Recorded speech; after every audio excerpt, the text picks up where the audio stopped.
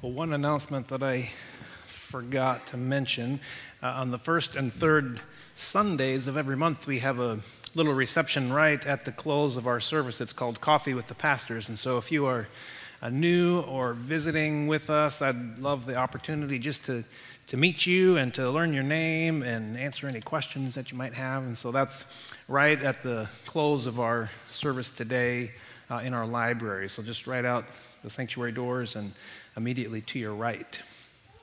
If you have your Bibles, you can get those out or point your electronic devices to the Wi-Fi, if that's how you interact with Scripture.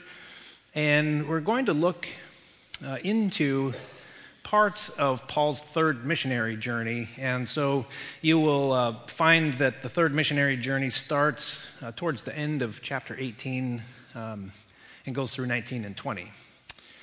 How many of you, by show of hands, have ever fallen asleep at an inopportune or embarrassing time?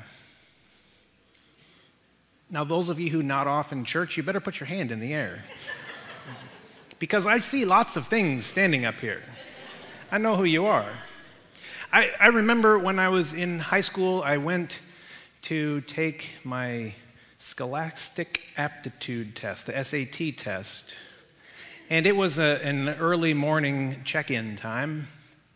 And my job kept me at work until 2 o'clock in the morning. I was closing, and so I show up to take this test. I did have what I needed. I had my number 2 pencils and the appropriate calculator. And I check in for the test, and it's in 2 parts, and you cannot get up from your seat until the intermission. And then you would come back and take the second part of the test. So I think that I finished the first part of the test in what I thought was record time. And I'm looking around, and everybody's still filling in their little dots with their pencils. And there's still, I don't know, half an hour, 45 minutes left in this section. And I was not really engaged with test taking at the moment, so I laid my head down on the desk like this. And the next thing that I remember, the second half of the test is starting. And somebody had shoved the second half under my arm. And I'm looking around at the people, I'm like, you didn't wake me up at intermission? What is going on? That was not a good time to fall asleep. At least I had a class in college, and it was an afternoon class, one of those ones that happen right after lunch, so you get to eat, and then you go to class, and, the professor kind of drones on, and your eyelids just feel heavy, and she would go out once in a while. And one day the professor asked her after class, hey, would it be a good idea if I brought you a pillow to my class? And there's moments like that where we just kind of fall asleep, we're drowsy, and boom. Well, Luke talks to us a little bit about being a drowsy Christian in the book of Acts, specifically on this third missionary journey. The third missionary journey begins. Paul has spent a little bit of time after his second one back in Antioch, which is the sending church for all 3 of the missionary journeys. And we're told that he leaves from Antioch and he goes back around and visits several of the places where he has practiced ministry, where churches have launched, where there's believers that he loves and he cares for, and he wants to invest his life into them and in his work and his what he has gained from the Lord. He wants to share. And we're told that he goes around and the phrase that Luke likes to use is strengthening the disciples. Well, that speaks to my heart, because that's kind of what I feel called to do, is to strengthen the disciples. I think the first time that phrase is used in the book of Acts is back in chapter 14. I think it's verse 22.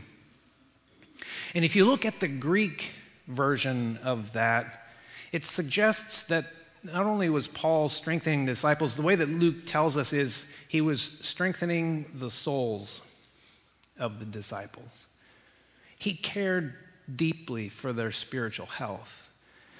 And so as he's going on all of these missionary journeys, he visits all of the places that he has been so that he can breathe life, that he can teach these people how to continue on, to persevere, to find strength and encouragement. Because quite frankly, the Christian walk is hard when it runs into the culture that we face on a daily basis. So Paul is out and about doing that, and he comes to Ephesus. Ephesus is a huge metropolis at the time, kind of one of the main points in the Roman Empire, let's just say very worldly place. Temple of Artemis is there, so there's the worship of Artemis. That was like the main place to worship that goddess. It was a social, cultural center of the region. The imperial cult was also very strong, and so there were huge political ties in Ephesus.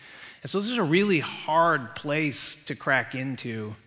And the way that Luke lays out the beginnings of this third missionary journey is Paul stops at those churches to strengthen the disciples, and then he arrives in Ephesus. And what he finds is that there is a really intense, a very strong demonic spiritual hold on the area and the people there. And so when we are reading through some of Acts, we come across some stories that, well, we might just put in the flat-out bizarre category. So, but we do have some reference points in our own culture. So there's, when Paul is in Ephesus, it says that he was given the ability, and he healed lots of people with the miraculous power of the Lord. And those people were so superstitious that they would have handkerchiefs that would brush up against Paul, and they would take that handkerchief and they would go and heal other people. That's kind of weird, isn't it? We don't have much of a frame of reference unless you stay up into the wee hours of the morning and you listen to the TV preachers who just say, hey, just touch your TV and you too can be healed. We have reference points in our culture, but that's just a little bit odd. Then there's the story of the 7 sons of Sceva. Well, these boys, they think that they know something. They've heard something. Maybe they've witnessed Paul heal somebody. Maybe they've seen Paul cast out demons in the area. And these boys are going around and they're trying to cast out demons in the name of Jesus, who Paul preaches about. So you got to get it all in one sentence. They're not really claiming that they're casting out demons in Jesus' name. They're casting out demons in the person who they've heard Paul preach about. So they run into this one guy who is possessed, and the demon says, well, I know Jesus. I know Paul. But who are you? I mean, that's embarrassing if a demon says, who are you? When you're trying to cast him out. And then Luke tells us that this guy who was possessed by this demon, he rises up and he beats all 7 of them down. And they left naked and wounded. Now, my question is, why did Luke have to give us 2 descriptors, naked and wounded? I mean, if you're in a fight and you get your clothes beat off you, I'm guessing you're probably wounded. It's like the first episode ever of Naked and Afraid. They leave. There's just some bizarre stuff in this missionary journey. There are 2 stories that I want to look at. They kind of bookend parts of this missionary journey. And the first one that I want to look at is towards the end. It's in chapter 20. We're going to start in verse 7 to 12 here. Read 7 to 12 here in a second. But I want to look at these two episodes, and I think that Luke is pointing something out to us that we need to be cognizant of now. It's obvious in Paul's first missionary journey, his second one, and now in his third one, Luke consistently shows us that there are some significant points of adversity as Paul tries to share the gospel and reach people. And when he arrives in places, he normally goes and starts in the Jewish synagogues. And after a time, there's usually a huge contingent that just says, we're not buying the Jesus story, and they reject the message. And Luke is careful to point out that they also reject Paul himself. And so there's adversity as he begins and trying to reach first to the Jews and then to the Gentiles. And then he oftentimes faces demonic forces and the spiritual climate of the area. And when the gospel starts taking root, it challenges the political structure of the day. Because if you are calling on Jesus as Lord, what you're saying to somebody in the Roman Empire who is politically connected with Caesar, if you're saying that Jesus is the king, what you're saying is Caesar is not the king. And you can get a lot of pushback politically for that. There's stories where the gospel starts overturning the pagan worship. In chapter 19, a long section, it talks about an uprising that happens because there are some artisans that are really upset that Christianity is taking root, and the people they're not buying the souvenir little statues anymore, and it's creating an economic hardship in the community. There's all sorts of adversity that Paul faces as he goes out and spreads the gospel, but now that the church is gaining prominence, there's more and more people involved. There's also adversity that bubbles up from within the church, with church people. Imagine that. Issues with church people. And so we get here to these two stories, and Luke is pointing out a big problem that wasn't just an issue then, but it's something that we deal with now. It's called Christian narcolepsy.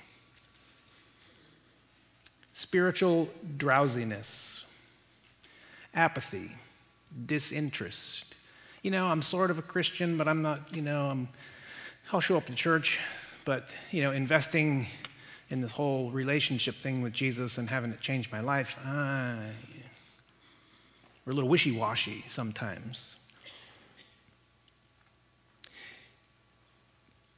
It's a hard topic to address because we're very sensitive. And we don't like it when we get called out on things. But Luke gives this to us in the text. So let's just read it how Luke gives it to us. He starts in the little episode that we want to read first, chapter 20, verse 7. It says, "On the first day of the week, we came together to break bread. Paul spoke to the people, and because he intended to leave the next day, kept on talking until midnight." That's a long sermon. "There were many lamps in the upstairs room where we were meeting. Seated in a window was a young man named Eutychus, who was sinking into a deep sleep as Paul talked on and on. When he was sound asleep, he fell to the ground from the third story and was picked up dead. Paul went down, threw himself on the young man, and put his arms around him. 'Don't be alarmed,' he said. 'He's alive.' Then he went upstairs again and broke bread and ate, and after talking until daylight, he left. The people took the young man home alive and were greatly comforted." That almost fits into the bizarre story category too. Would you say that would be fair? This sleep-deprived kid, sleep deprivation, that's a huge problem in our culture. We're a society that's constantly going and going and going, and we get drowsy, we get tired, and sometimes it's just hard to stay awake, right? Right? Everybody awake in here? Wake up! Come on! All right, maybe everybody's awake now.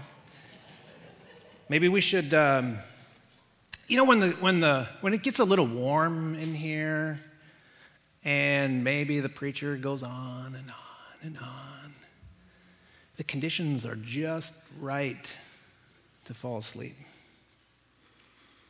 Maybe we should have a little check-out station at the back that has pillows and teddy bears. And maybe we could have a reserved seating section for the drowsy ones. At the last church we served, somebody had brought in a lazy boy recliner right into the sanctuary. I'm not joking. For some people, their faith, Christian walk, church have become a place of slumber. When we sleep, we're kind of dead to the world, right? We have no idea what's going on around us. And let me tell you, this place, this sanctuary, ought to be a place that is alive and awake. Right?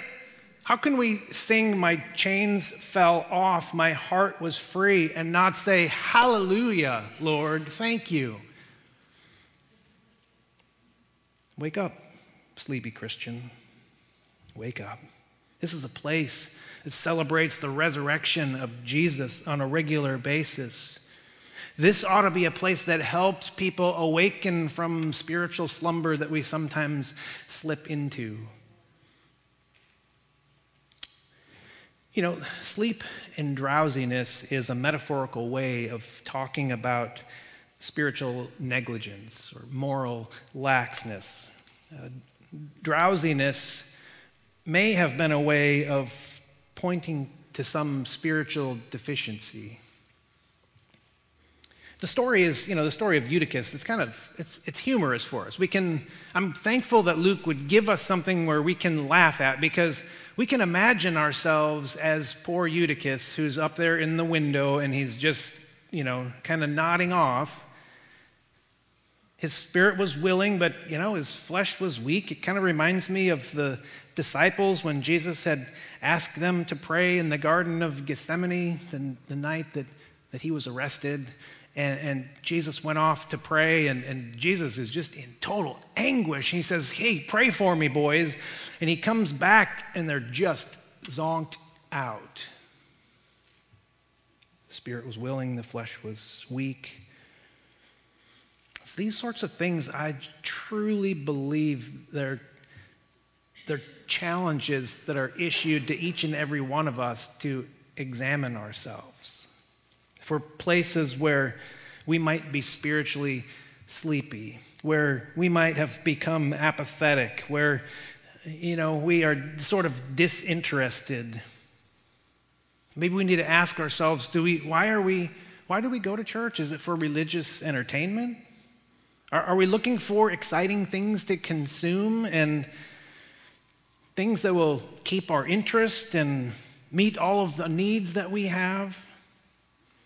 And when we don't feel like we're getting all of our needs met, do we start to complain about it? Do we get bored? Do we get drowsy and fall asleep? We just read this story about this young guy who fell asleep while Paul was preaching. And Paul was going on. He uncorked one here. I've gotten carried away a couple times in my years here. Some of you are quick to point that out to me every time that it happens. I'll tell you, I'm not really sorry. But I've never gone to midnight. You have to give me credit for that, right? I'm up for it. If you are, somebody better go fire up the kitchen and make us some food, because it's going to be a long day. Paul's preaching, he's on a roll. He's traveled a long way to be at this church in Troas. And he cares about them, and he wants to encourage them. He wants to strengthen their souls. And every little bit that he has inside of him, he wants to get inside of them because he loves them and he cares for them so deeply that he's passionate about feeding them and strengthening their souls. He wants them to get this glimpse of Jesus and what it means to follow him faithfully. And he's given it everything he's got. And maybe Paul is, I don't know, maybe he's somewhere towards the end of Leviticus. And this young man, Eutychus, who, by the way, Eutychus in the Greek means lucky. So his name is Lucky. Lucky is sitting up in the window, and Paul is going on and on and on, maybe in Leviticus like that, and it might be warm in the room, and maybe he's sitting in the window here, he's trying to get a breath of fresh air, but his head keeps nodding, and Paul keeps talking, and pretty soon, bam, he falls asleep out the window, 3 stories down, wham! He's dead. A few ushers run out to, pronounce him dead. I guess he's not so lucky after all. Or is he? See, this church service that they're sitting in is about to become a funeral. Somebody just died in church. But instead, it becomes a victory celebration. Because Paul, he pauses his sermon long enough to go resuscitate Lucky. Lays himself over Lucky. He says, don't worry, he's alive. So now it's a celebration of life for this young Eutychus here. It's a living metaphor of finding new life in Christ. When we repent and we turn to him and we call out on the name of Jesus as Lord and the Holy Spirit fills us and begins to transform us, that's a metaphor of something that was dead now being found new life. Did you notice? Did you notice in the story that Luke was really careful to tell us that it was the first day of the week? You know what happens on the first day of the week? In his first book, the Gospel of Luke, on the first day of the week, that's Resurrection Day. Jesus rose from the dead on the first day of the week, and here they are, gathered for this service. Lucky falls down dead. Paul resuscitates him. It's a picture of the resurrection. Wake up. Wake up, sleepy Christian. Wake up. But Paul pauses his sermon long enough to go help this boy out. And he's like, don't worry, he's alive. And it's like, in one breath he says that, and then in the next breath is, as I was saying, turn your pages to the book of Numbers now. And the sermon goes on. They go back upstairs and they continue church. They have a bite to eat. They celebrate the Lord's Supper. They celebrate the death and resurrection of Jesus. And then Paul continues on. But that's sort of how church works, isn't it? Look around the room at how many stories of death and new life there are sitting in this place. Every one of us has our own story. And the church goes on. Because we are a place that celebrates the new life that we find in Christ. That's why we gather together. The other story that I thought fit well with this was back sort of at the beginning of the missionary journey when Paul first arrives in Ephesus, where he spent 3 years with the people in Ephesus. At the beginning of chapter 19, it says, while Apollos was in Corinth, Paul took the road through the interior and arrived at Ephesus. There he found some disciples and asked them, did you receive the Holy Spirit when you believed? And they answered, no, we have not even heard that there is a Holy Spirit. And so Paul asked, then what baptism did you receive? John's baptism, they replied, and Paul said John's baptism was a baptism of repentance. He told the people to believe in the one coming after him, that is in Jesus. On hearing this, they were baptized in the name of the Lord Jesus.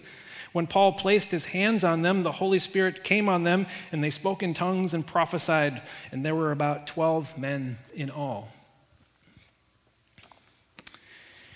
So Paul enters into Ephesus and he runs into these disciples, and he assumed at the outset they advertised themselves as being disciples, as being believers, and they themselves assumed that they were disciples, that they were part of this new kingdom of God movement, but something in their behavior, something in their speech, something in their demeanor, Luke doesn't tell us exactly what it was that Paul observed, but at some point Paul is just looking at him like, it doesn't add up. You say you're a Christian, but you're not living anything like what a follower of Christ ought to live. And so Paul, he's kind of a pretty upfront guy, would you say? He noticed there's no fruit, no transformation, so he calls him out. He asks him about it. He says, did you receive the Holy Spirit? It's a way of asking, are you really a Christian? Oh, that's a question right there. To call somebody who's a professing believer, to call them out and just flat out say, are you really a Christian? Are you an authentic believer? Or are you just kind of nominally associated with this whole movement because you think there's something to it? I love the boldness. I love Paul's heart. I love his concern for these people. We ought to be able to ask questions like this today. But we're just a people who take offense so quickly these days. If you even lovingly question something or call something out, we often get the response, why are you so judgmental? The Bible says you're not supposed to judge. Why are you judging me? Have anybody got that? Well, actually, what the Bible says, what the Bible is referring to, is this deeply rooted condemning people from experiencing the gifts of God's grace and mercy and forgiveness.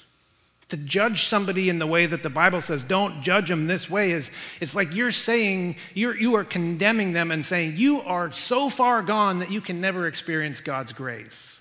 That's the kind of judgment that we're talking about. We ought to be able to ask questions in the body of Christ in a loving and respectful way. We should be able to ask each other about certain things.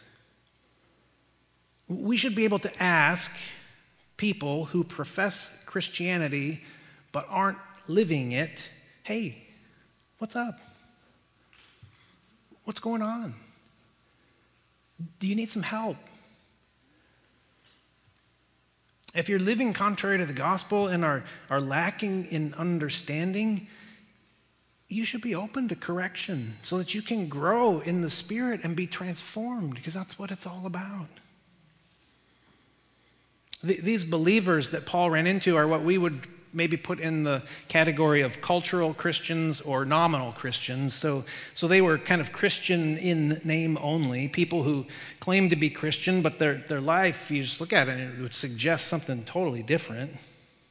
Maybe they do religious things, show up to church, they go through the motions, and when they think they're supposed to, but if you look at their life, they just live really worldly lives, and are inwardly just hard and unrepentant. They appear to be clean on the outside, but are filthy on the inside, as Jesus would say. There's no spiritual hunger or desire for God or finding joy in reading the Bible and hearing for God speak to them through the Word. People who are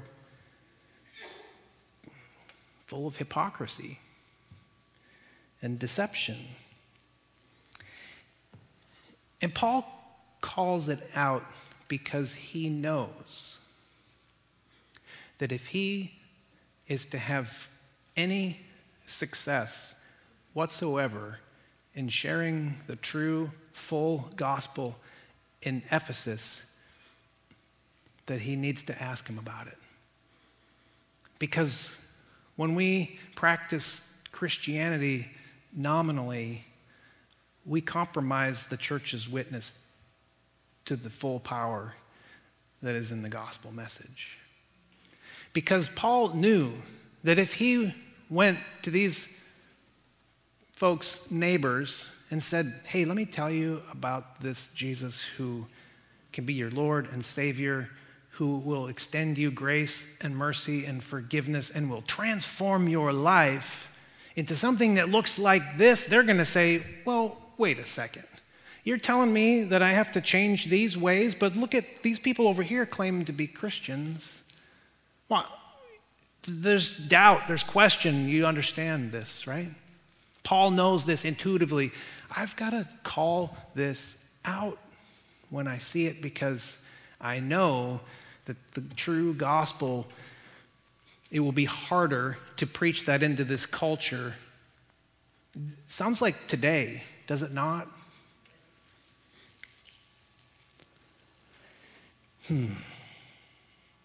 That's a hard, harsh sounding message. But it's really a fact. Things that we need to pay attention to. Paul asks these disciples, hey, did you receive the Holy Spirit? He didn't question their sincerity. He didn't scold them. But he offered them the full picture of the gospel. He tells them that they need to put their full trust in Jesus Christ and in Jesus Christ alone. He tells them that they need to profess Jesus as their Lord, that he alone is the one who can save. They said, well, we didn't know this. We didn't even know that there was such a thing as the Holy Spirit. They didn't know about Acts chapter 2 and the Pentecost when the Holy Spirit had been poured out on all people who would call on the name of the Lord. So Paul lovingly and respectfully, he asks them about it. And he introduces the gospel to them, and they believe it. And not only do they believe it, but they receive it. And they call on Jesus as Lord.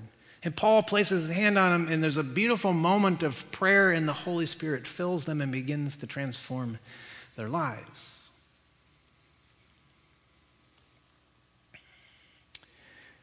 Wake up, sleepy Christian. Wake up. Lucky the spiritually sleepy one succumbed to his drowsiness, and he died, but he was given a second chance at life. And the church goes on. Another story to celebrate. Maybe this is how church is supposed to be, you think? A place full of people who once were dead but are now alive. I love how Will Willimon talks about this. He says the resurrection of Jesus means not only that Jesus is loose, on the move among us, but it also means that we can get loose too. Something about this God that just loves to wake people up, shake people up, and raise people up. Everybody has their own story. You know how you were once dead and are now alive. Something that we ought to celebrate each and every day. So many stories of how we were asleep, but now we're awake. I don't want to ask you today if you believe. That there is a certain amount of head knowledge, things that we would believe.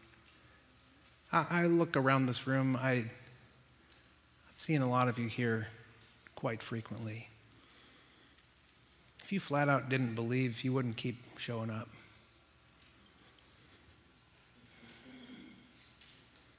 What I really want to know, like my brother Paul, is have you put your full trust in Jesus? That's what he wants to know. That's what drives him. That's what compels him to visit all of these churches to strengthen the souls of the disciples everywhere he goes. He wants to know that his people have their full trust in Jesus as their Savior. Do you let him direct your steps? Are you excited to get up and dig into his word and to spend moments of prayer? Those are the things I believe that he finds important to encourage and to strengthen in his people. What I want for you is in those moments where you might just be spiritually drowsy, to wake up, experience that new life in Christ. Wake up, sleepy Christian. Wake up. And people of God said, amen. I want to pray over us. It's a good time to do that. If you, would you stand with me for prayer?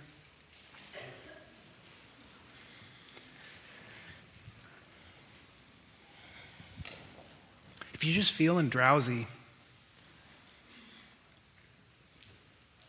maybe in a state of Christian narcolepsy where you just find yourself nodding off every so often.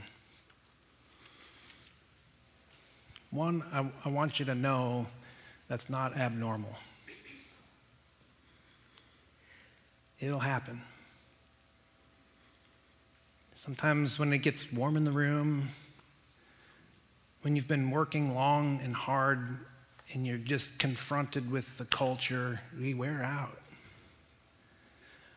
But I also want you to know that there's refreshment in the Holy Spirit to revive you, to restore you, to redeem you. And I just want to encourage you to continually put your full trust in Jesus. And if that's something that you need to pray about, these altars up front are a wonderful place to do that. In the context of a moment of worship, it's not that there's anything special about these altars. They're just things that we have constructed. But they are very meaningful places to meet with the Lord and do what I say, do business with God. And if you need to bring him some things, you can slip out as I'm praying and come kneel at these altars, meet with the Lord. If you feel like you need to come ahead and do that now. Let's pray.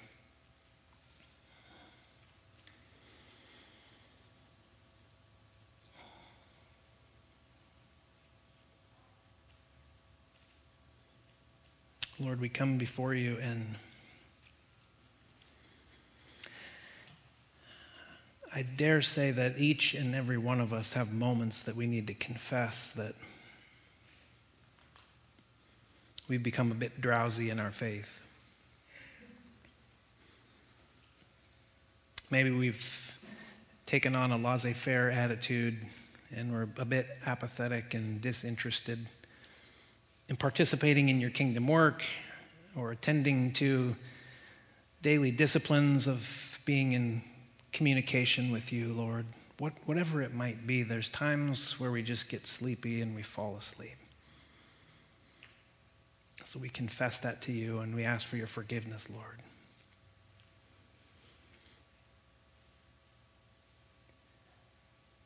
And we thank you that there's new life as we call out to you in trust.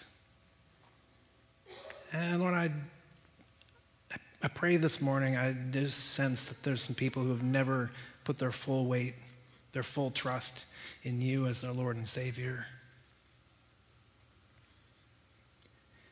And whatever the barriers are in this moment, Lord, would you pull them down?